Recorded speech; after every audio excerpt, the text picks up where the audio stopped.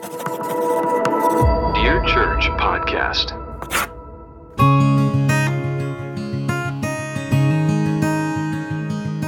All right, we're going to discuss today a topic that already has us all kind of a little bit worked up today, and the subject is pragmatism. We shouldn't use language like that on this podcast. What, pragmatism? Yeah.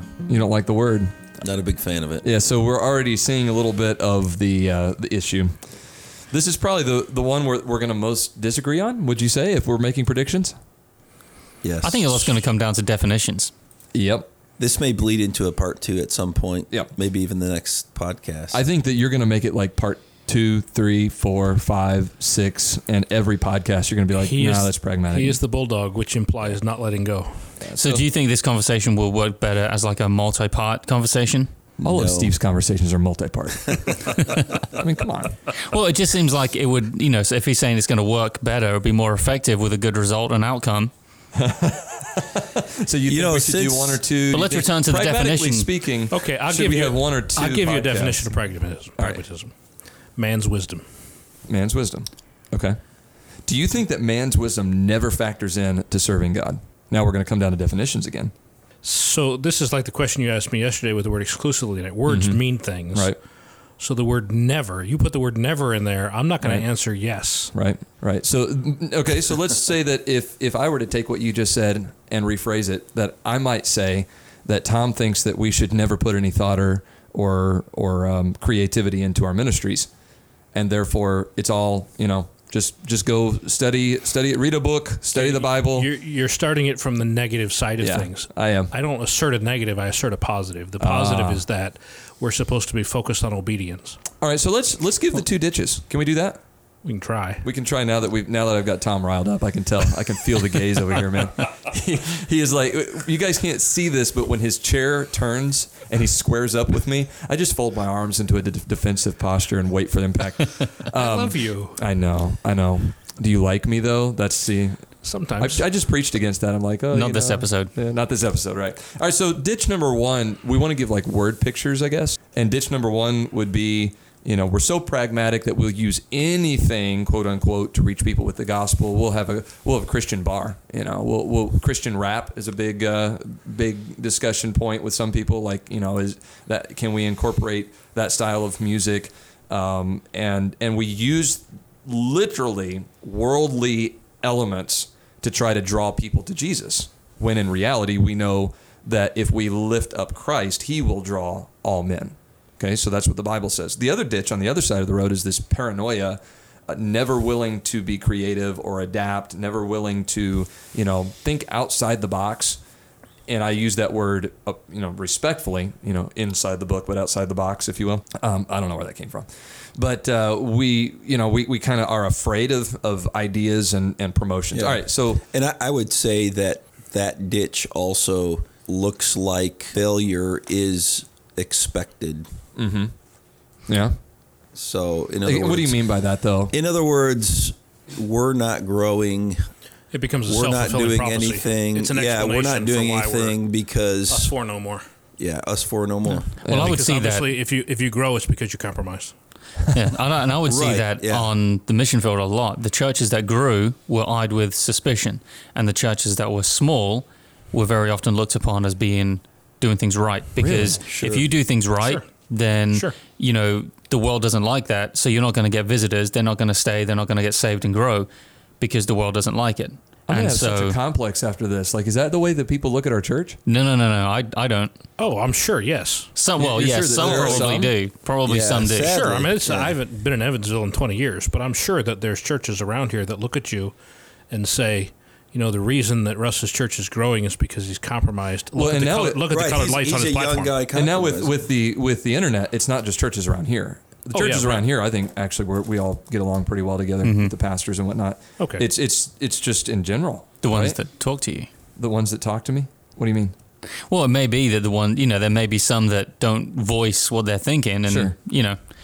So, but no, I You're think trying to give me a complex. Thank you. Okay, Well, I see how it you is. have the purple you have the purple lights in the background. You know that's not true, right? You know they're not purple. That just looks that way online. I tweeted about that once. You know they're blue. They're blue. Well, can I give some definitions? My wife's wanting to add some light in the background at our church. I think it's very tasteful, but that's my opinion. I like it. But we put them up there because it looks pretty, which apparently is pragmatic. Go ahead. Okay, so the Merriam-Webster, I would prefer the Oxford English Dictionary, but you're lowering yourself to our level. When in Rome. Which is pragmatic, actually. Case in point. Right. So the first definition is a practical approach to problems and affairs. And I think when you talk about it in that way, it's a neutral thing. And I would argue that everyone takes a practical approach to some degree or another. But then there's a second definition then, or second line, and it says it was an American movement in philosophy. It was marked by the doctrines that the meaning of conceptions is to be sought in their practical bearings, and it goes on. But essentially, the philosophical side, as I understand it, was basically, if it works, do it.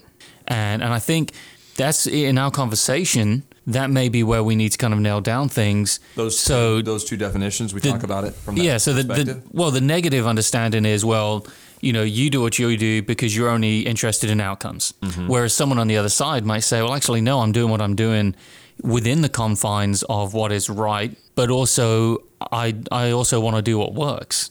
Well, is that the same thing then as the ends justifies the means? No, not exactly. That's not exactly. Well, that's great, though. That gives us a little structure for our conversation, I think. So if we're looking at pragmatism as practical ministry, there will be times where it's acceptable. Correct? If we're looking at it as if it works, do it, that's a bad premise.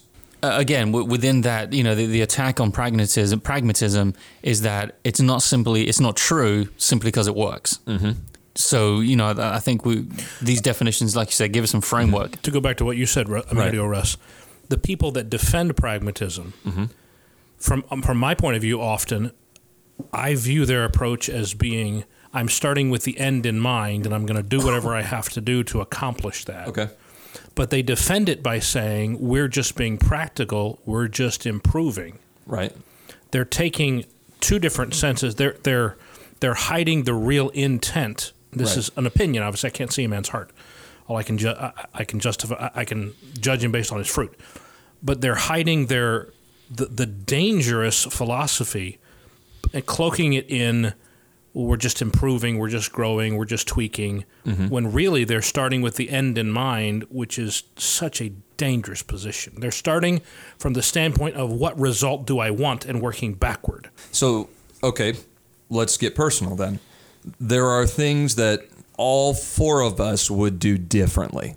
Okay, we all understand our mission is the Great Commission. We all understand that we need to see people saved, baptized, discipled, and repeat the process added to the church, right? I'm just going to use me. Okay, so if I have let's just use big days, promotions. Mm-hmm. I want to have a big day. I want to see visitors at church. I want to I always call it like turning the light on, like letting people know that we're here.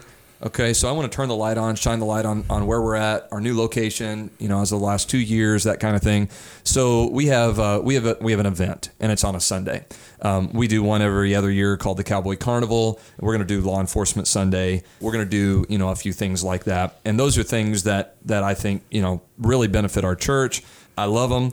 Guys in the past, they were having Todd Bennett come jump buses with his motorcycle, and using that to get a crowd there, and then preaching the gospel to them. All right. So, do we have a problem with that? I have a problem with your concept of the Great Commission, if that's what you really mean. The mission of the church is the Great Commission. I accept that, but the Great Commission is not reach the world, and that's what pragmatic people think the Great Commission says. The Great Commission doesn't tell me to reach the world. The Great Commission says go preach. Okay. The gospel to every creature. Where's the focus? It's on the obedience, not the result. Sure. I'm fulfilling the Great Commission when I witness, mm-hmm. when I disciple, when I preach, when I teach. Mm-hmm. I'm fulfilling the Great Commission. I don't fulfill the Great Commission by getting a result. Sure. So I'm not failing to fulfill the Great Commission if I don't have a crowd, if I don't get results. Right. I fail if I refuse to preach. That's actually, I agree with that. So I'm on the same page with you as that. But that's not the way you phrase that. You phrase that earlier, and words mean things. Mm-hmm. You phrased that earlier as saying our responsibility is to reach people. That's not our responsibility. But if you're preach the gospel, okay, fair enough. But if we are ineffective because we're not using effective methodologies, are we disobedient? Sorry. Well, I would just say it comes. The danger of pragmatism is that philosophical approach and I was trained in Bible college that you basically have two choices. I don't know of a third. Maybe you could pick one, but of what is the baseline of your ministry philosophy? Is it soteriological or doxological? Doxa being the Greek word for glory. So is the basis of my ministry to see as many people saved as I can, or is it to bring glory to God? That's a great point. And if my basis is to see as many people saved as I can, then you're willing to compromise what's right or God's glory just because, hey, we're getting people saved. Well, that's what I'm saying. Is God glorified through people being saved? Yes. So if you go to one extreme, so you go to the one ditch and you say, I'm not going to do anything pragmatic, so people don't know where you are, they don't know what you do, they're Use not the word interested. practical. Practical. Yeah, I'm not going to do anything practical. Yeah. You don't put door hangers out because it's practical. So then people don't hear the gospel, people don't get saved. It's not that people not getting saved is a mark of failure, but Right. could it then cross over into disobedience because you're not being effective? Right. Now, I'm speaking from someone from having come from a ministry position where we would go long periods of time without anyone being saved. And so I'm not saying I've got it Talking figured about on out. the mission field or anyone. Or Europe. And so we're constantly looking for ways to reach into people's lives. Right.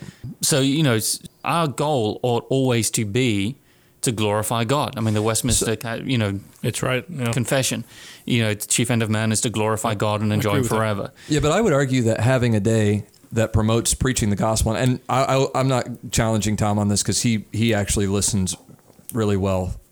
So I'm not challenging him. I think what I said, what I implied was bringing people here to preach the gospel to them, and I probably did say reaching them. Okay, but ultimately, sometimes I hear what I want to hear. Well, no, you're right. Like I'm fine with it, but I don't think that I don't think I ever disagreed with what you said. And Steve's position of is it the church's sole job to see people saved or to glorify God? I would say it's both. Yeah, it's not one or the other. And I would say that you can do both, and you can do it practically speaking by reaching out into your community. I'm using the word reach, but you're reaching out into your community with an open hand, an open heart, and sharing the love of Christ with people and being obedient to our heavenly calling in so doing, right? So the other thing that I should make clear is we don't build our church off of big days. I tell our people all the time, as a matter of fact, that we'll go out and do door hangers. We'll go out and knock on doors. We had 2 weeks ago. I wasn't here this past Saturday because I was doing another thing at an event. I was praying at an event. But 2 Saturdays ago, we had like 35 people in our lobby. We just kind of stand, pray, and go. We go over visits. We have bus ministry. We have all of that. But I tell our church all the time, I said, listen, God rewards obedience. Amen. We go out, and I said, it's amazing how rarely it's the people we talk to at the door that come to church. Yes. But God sends other people. So we hold that philosophy. He blesses obedience. We're going to do what God says. So if we can agree on that God blesses obedience, that our primary objective is to glorify Him, and our obedience to Him is part of that, obviously, then we also kind of talk. And so I started, but I think you guys would differ with some of the things that you would do or how you would promote. Just asking, would you guys not promote a big day? Because I have a bus ministry, and we'll do big days. And so it's not that. More important than what you do is why you do it. Okay, that's key to this conversation. Right. Very key. Yeah. I agree. And so the nailing down what that why is tells me what your what will eventually become. Sure. Mm-hmm. And to me, the frustration of ministry in the context of pragmatism is that constant search or unrest for what works. Idea day. You should be, it's that I think guys in ministry can be very frustrated by that. And I go to, this is a passage to me that really helped me in the fact of Mary and Martha. And many times I think we piously say, well, Mary was at the feet of Jesus, and we need to find the feet of Jesus. But there's two words to me in this passage in Luke 10, verse 41. And Jesus answered and said unto her, Martha, Martha, thou art careful and troubled about many things. That word many, but one thing is needful, and Mary hath chosen that good part which shall not be taken away from her. And I think ministry pragmatism is very frustrating because you're trying to find this idea. I'm going to go to you just brought up Idea Day. I'm going to Idea Day, and I'm going to find this. and this worked for this guy, this worked for that guy, and you can exhaust yourself and you can feel like a failure because you've tried these things that work for other guys. You've tried all these things and it's fail. And I think guys compromise because what they're doing keeps failing. So they think, well, I need to try a newer, trendier idea. I need to be more on the edge. When I think we need to find that one needful thing. What does God want us to do in the moment and do what God wants us to do? You're exactly right. And part of the problem with that, Steve, is that people have the wrong concept of success. Sure. Success is not the result. Mm-hmm. Success is the obedience biblically. That's what Joshua said. Success is the obedience. So when I view obedience as the point, and if I am obedient, I am successful, I'm not oriented or driven or motivated by the result. Okay. Doesn't mean I don't care about the result. It just means that's God's responsibility. Mine is the obedience. But here's where I feel there's a slippery slope with that thinking. Now, there's a slippery slope on my thinking as well. Okay. And that is that, for instance, your illustration of Mary finding the one thing that is needful, that's a beautiful passage of Scripture and illustration. What we can't do is say, well, yeah, but all you should ever do is go pray and read your Bible.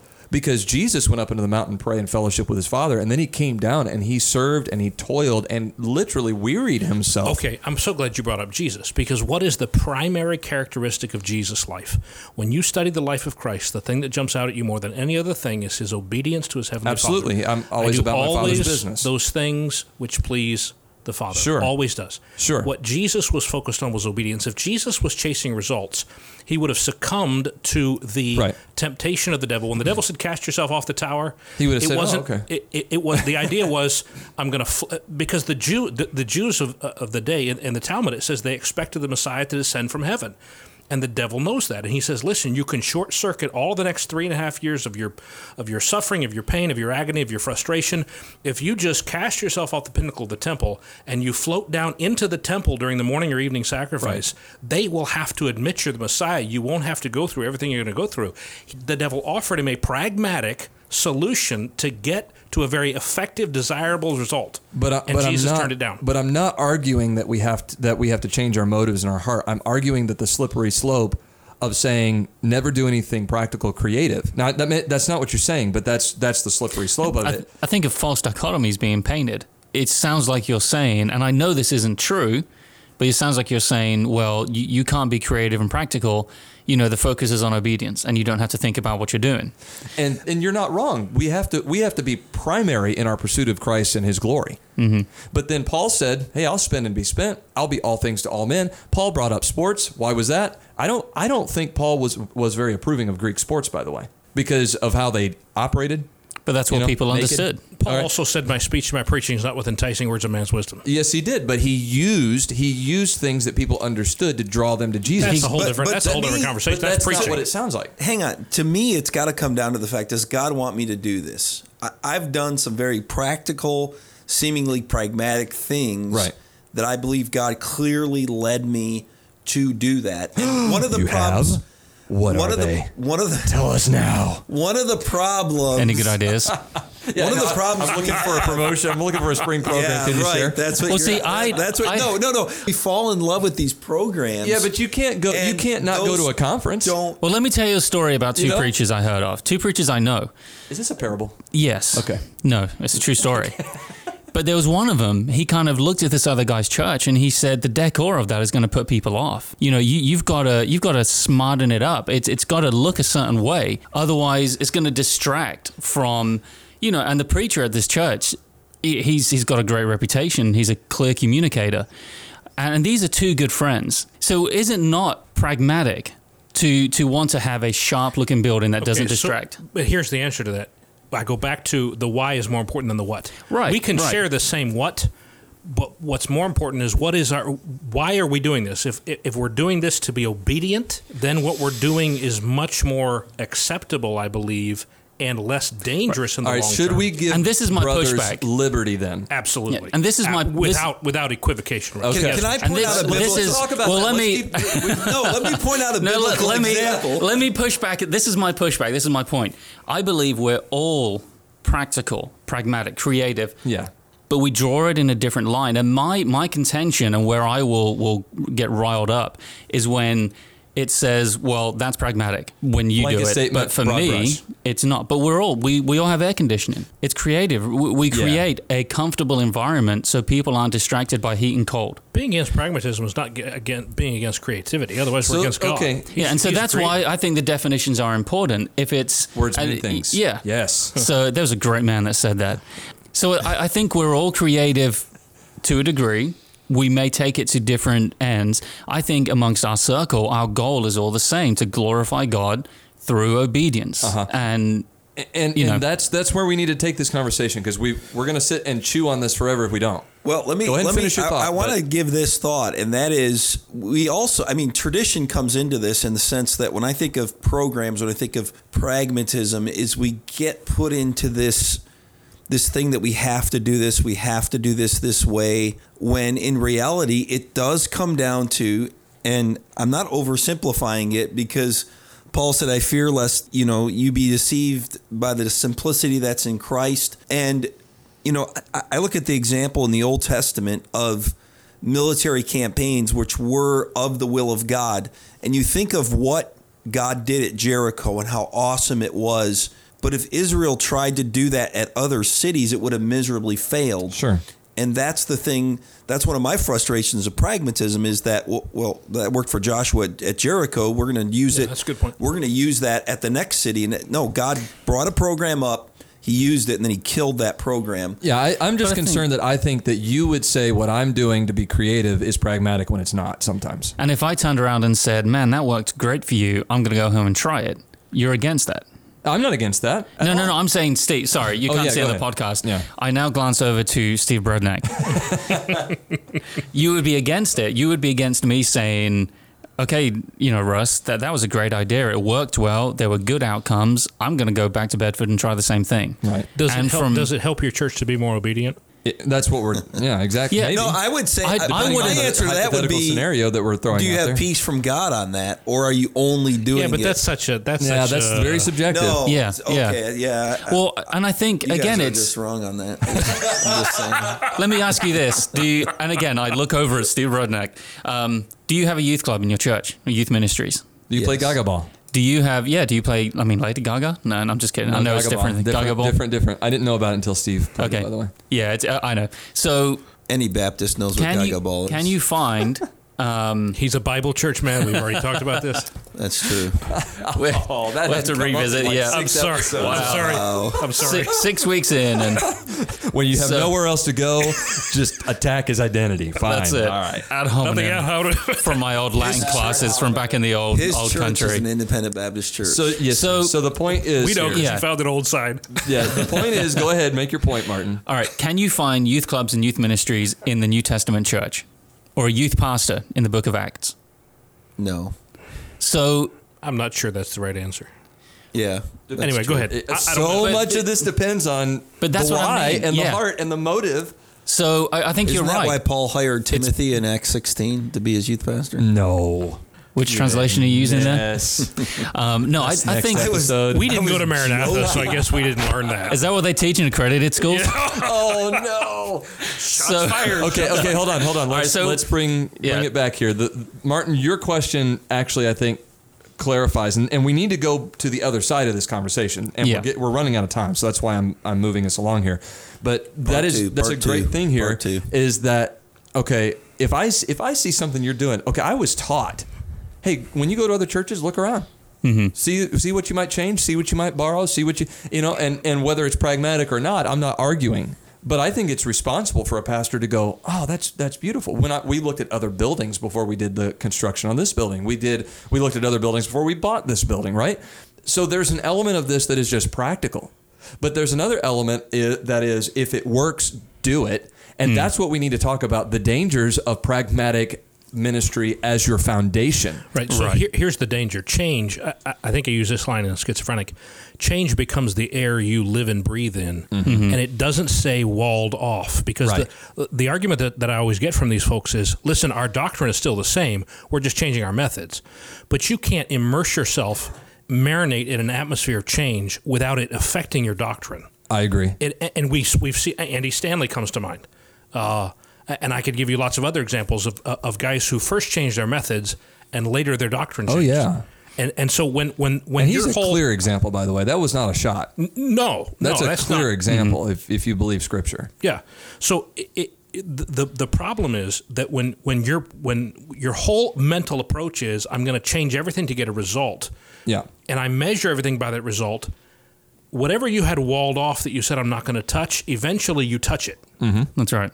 Yeah. You're driven to it because the why behind what you do is to get a result, and you have to eventually go to that place you swore you wouldn't go to. Somebody needs to give an example, a clear example of bad pragmatism that's being used in churches somewhere. Does anybody have a thought in mind? Like something literal? Do you understand what I mean by that? So the other side of the ditch where they're doing something which is clearly carnal or worldly. I think it's all over that, because I don't think it's just carnal and worldly. I think it's a matter of trust. It's a matter of guys that their ministry is based on the fact that I got to find something that so works. It's exclusively a heart issue and never manifest. And you're not willing I'll to give point you an to illustration, and this may just put an end to the whole discussion because we are running out of time. But Psalm 20, verse 7, some trust in chariots and some in horses, but we will remember the name of the Lord our God. Sure. So was it wrong for Israel to use horses and chariots? No. What's wrong with their trust? But when they trusted in them,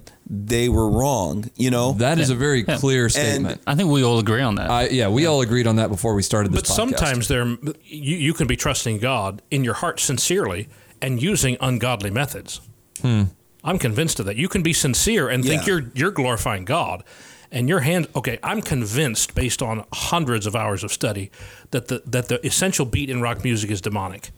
And you can argue with me. I don't mean you personally, but a listener can argue with me about that, and it's fine if you disagree. But I've really done my homework on that.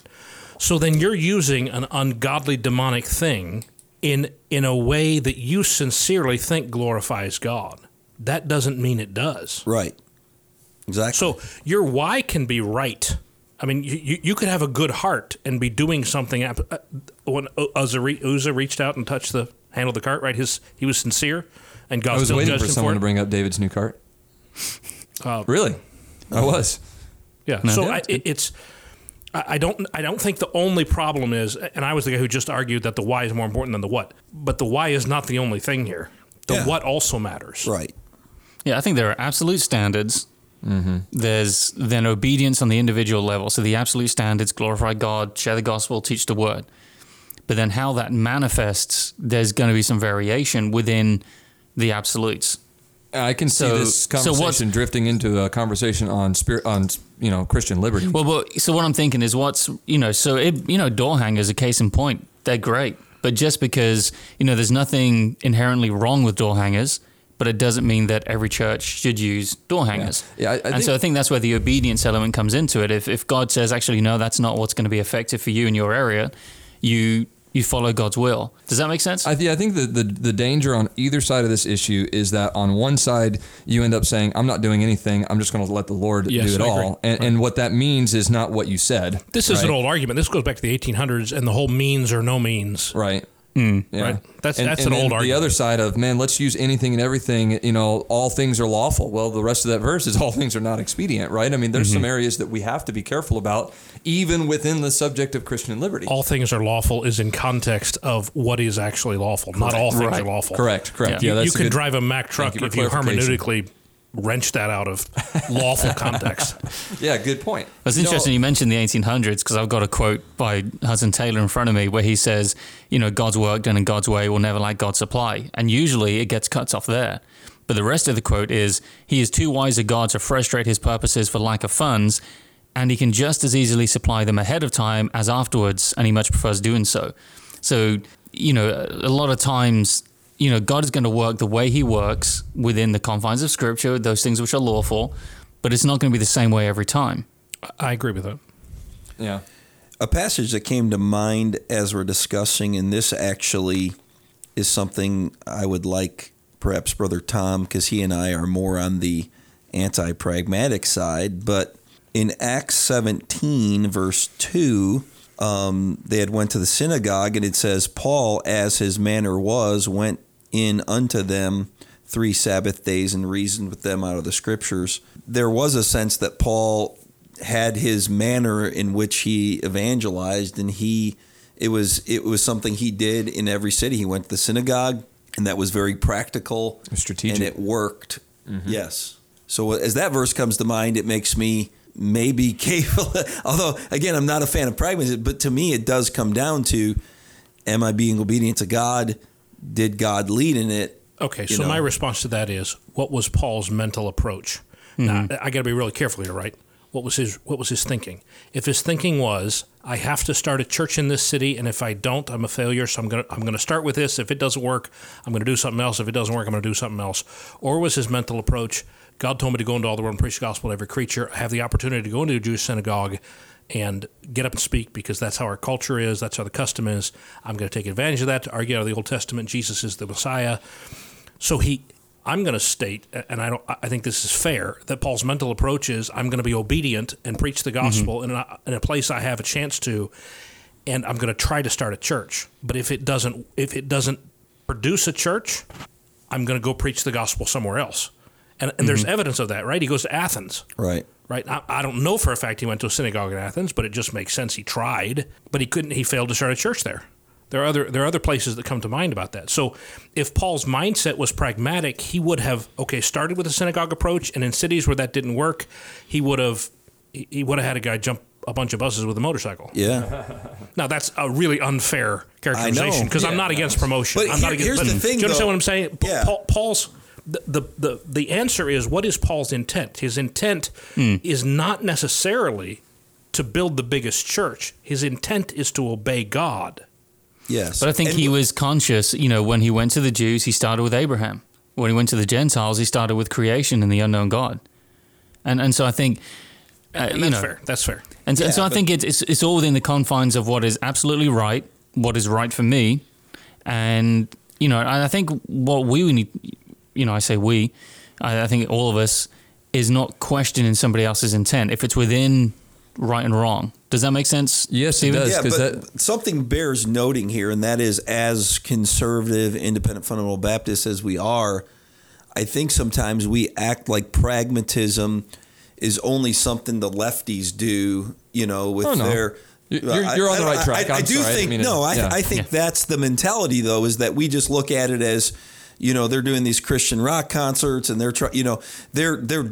dipping the sail to reach people, but that's not all that pragmatism is. Correct. Pragmatism is swallowing the goldfish, jumping the bus, right? Which is and I'm not saying every time you do something like that, that's why pragmatism. Is it so many of my peers? I went to Hyles Anderson College in the '90s, graduated in '95. How come so many of my peers now pastor contemporary evangelical churches? Right, because they were steeped in an independent Baptist form of pragmatism. Yes. Mm-hmm. That's what they were taught, was that we have to be successful, you have to build a big church. Well, now you can't do it the way Jack Hyles did it, so now we're just going to find a different way to do it. And that it was old-fashioned independent fundamental Baptist, preach the devil out of people at pastor school, but it's still pragmatism, and what does it produce 20 years down the road? The left problem. There's so the left problem comes. Right. I'm not defending an institution here, but there's a bit of an individual responsibility that is also needs to be brought here. Like the individual has to. Okay, I went to a college where we had bus routes, we did promotions. I still remember because the issue that we were facing was we didn't want on our bus route we didn't want kids repeating a prayer just for stats. Mm-hmm. And we would, bus captains would always have this like little, back and forth, like, oh yeah, you really, did you really knock that many doors? Did you really have that many? And so there was always this kind of like banter. I remember we did a promotion where we led a bunch of people to the Lord, and I was adamant with our workers. I was a senior. I was the captain of a route that year for the first time. And I said, no one gets put on that piece of paper who is not thoroughly dealt with. Mm-hmm. And we thoroughly dealt with a lot of people. Now, I still can't say whether all of them got saved, but I know that we did what we were supposed to do. We were obedient within a system that was built to kind of draw people for this big day. It was Pumpkin Sunday. I still remember it. Does that make sense? So how do we avoid the ditches? Right.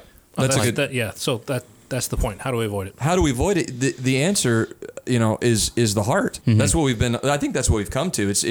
It boils down to your intent, your why, your heart. And that doesn't mean that makes anything up for grabs, because like you said, within the context of some things. Yep. But it does mean that that I can look around and I can pick up an idea from Martin's Auditorium and use it in my construction. I can pick up an idea from Steve's ministry and say, man, that's a great resource. I can look at Tom's books and say, you know what, let me get some of those because I may need to give those to some people in our church one day, freed from sin or whatever. I'm not being pragmatic. I'm recognizing that, okay, there may be need for this, and I've got my eyes wide open and I'm listening. And I'm also on the other side of it, dealing with God in my heart, because I know that Tom is not going to give an account for my church. Amen. And Steve is not going to give an account for my church. And I'm not going to be perfect, but bless God, I am going to go get some ideas, and I am going to use some ideas as long as I feel the liberty to do so and the peace of God to do so. I will just add, it is the heart, but it's the mind of God. Well, it's the scripture. You've got to have it's the God's scripture first. mind. We do have to base it on truth. Yeah. So you can't go outside of scripture, and I think a lot of people do. But you're right. You have to have God's mind. Where do we get God's mind? And I like the way you phrased it. Sorry to answer your question. The Bible. That part? No. At the beginning, though, and I don't know whether you coined a phrase that's going to become famous and you need to write a book and have conferences on it. Probably not. I Googled it, but I couldn't find it. But you said about you can be out of the box, but in the book. Yeah. And I think that's a good way of looking at it. You can be creative, out of the box, but in the book. David served his generation. Mm-hmm. He did. And there's some things about my generation, I'm not going to compromise to serve them, but I'm going to recognize. Right. It's a matter of the heart, I think it comes back to Christ. He becomes my model for ministry. And I'm convinced that Jesus' model was not what is going to get me the biggest result. I'm convinced Jesus' model was, I'm going to please the Father. Right. And that's what glorifies him. This is a random question based on that statement, but do you ever wonder if all of those people who followed him around the lake that day and they wanted to get their bellies filled again, do you ever wonder why he healed them in the first place? Why he did those miracles in the first place? He did some miracles as signs of his authenticity. He did some miracles out of sheer compassion. Yeah. Sometimes you can't tell which is which. Yeah. It's just an interesting thought. Like, he did all this, and then they come and say, "Hey, we want to do this again." And he goes, "You just came to get your bellies filled, right?" Mm-hmm. But, yeah, that's fascinating. That whole interplay of here, I came to be Israel's king. Okay, be our king, and he says no. I also think that Jesus' example supersedes all generational, of course, little eccentricities and all that. It's so like, this is how you do it, no matter what, time without end. I think it's interesting though that with some blind people, he said, he spoke the word and they were healed. But others, he touched their eyes. He touched them. He made clay, spat into the mud, rubbed it on their eyes. Yeah. And it seems like, to a degree, within the confines of Scripture, he met people where they were at. And I just wondered if there is it sets up a model for us to follow. Again, obedience is always primary. I'm not disagreeing with that. And one of the things one of the reasons I push back against pragmatism, just one of them, but is, I told that Mary and Martha application, the many and the one, is if you buy into pragmatism, you can find yourself trying to be someone you're not, thinking that's what, quote, works. I went through a stage in my ministry where Paul Chappell's influence on my life was great, and I had went out to leadership conference, and I spent about 3 years trying to be Paul Chappell, which was pretty much misery. And I heard a message preached. It was actually Brother Sam Davison. He talked about in 1 Corinthians 12, God gave several ability, and that word several is the Greek word idios, where we get the word idiom from, and also the word idiot from, meaning a unique or separate. God gives us our separate and unique abilities and how he gifts us. And I remember Brother Davison in the message, he's like, we're idiots, we're all different. We're all unique, and we got to be what God called us to be. And I came home, I'll never forget it. And my wife's like, how was the preacher's meeting? I said, it's awesome. She goes, what'd you learn? I said, I learned I'm an idiot. Yeah. And she said, well, amen. About time you figured that out. But, and I said, no, I found out I'm not Paul Chappell. And she said, it's about time you figured that out, because God didn't call Paul Chappell to reach Springfield, Missouri. He called him to reach Lancaster, California. No, he didn't. He called him to preach the gospel in Lancaster, California. Yes, thank you, Tom. Sorry. No, that's a good distinction. You taught me something. I like that distinction. So what you're saying is that you tried a lot of different ideas until you found the one that worked.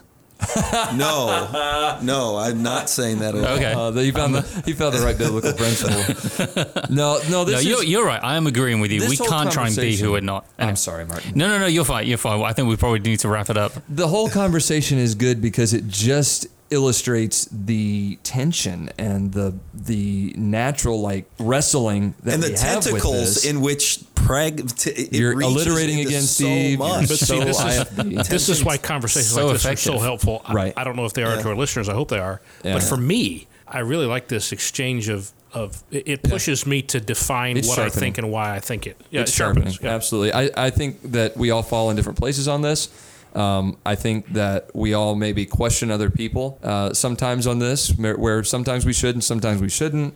I think though that we agree on one thing, especially in this group, and that is that the ultimate goal is for God to be glorified, and we can never get away from that. We can't build our ministries and our kingdoms, because when we're building our kingdoms, it often ends up not being for God. It ends up being for us, and so we have liberty, but we've also got to have a lot of wisdom with that. I think today's topic is a great one for Tom to close out with a letter to the church. Dear church, pragmatism.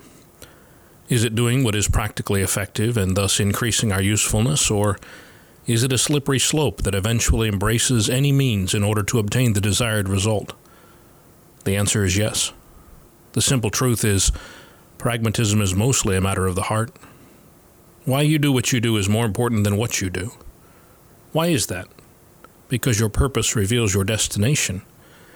If your purpose in ministering to others is to help them, to edify them, to obey the Lord, and to glorify Him, that purpose will almost always keep your ministering within scriptural channels. But when your purpose is to produce some intended result, to accomplish something, that purpose inevitably drives you outside the will of God. The scriptural emphasis is clear and repeated. Obedience is our task, results are God's. Pragmatism is birthed when we get that scriptural emphasis out of order. Man's wisdom becomes elevated in an increasingly desperate attempt to obtain the desired result.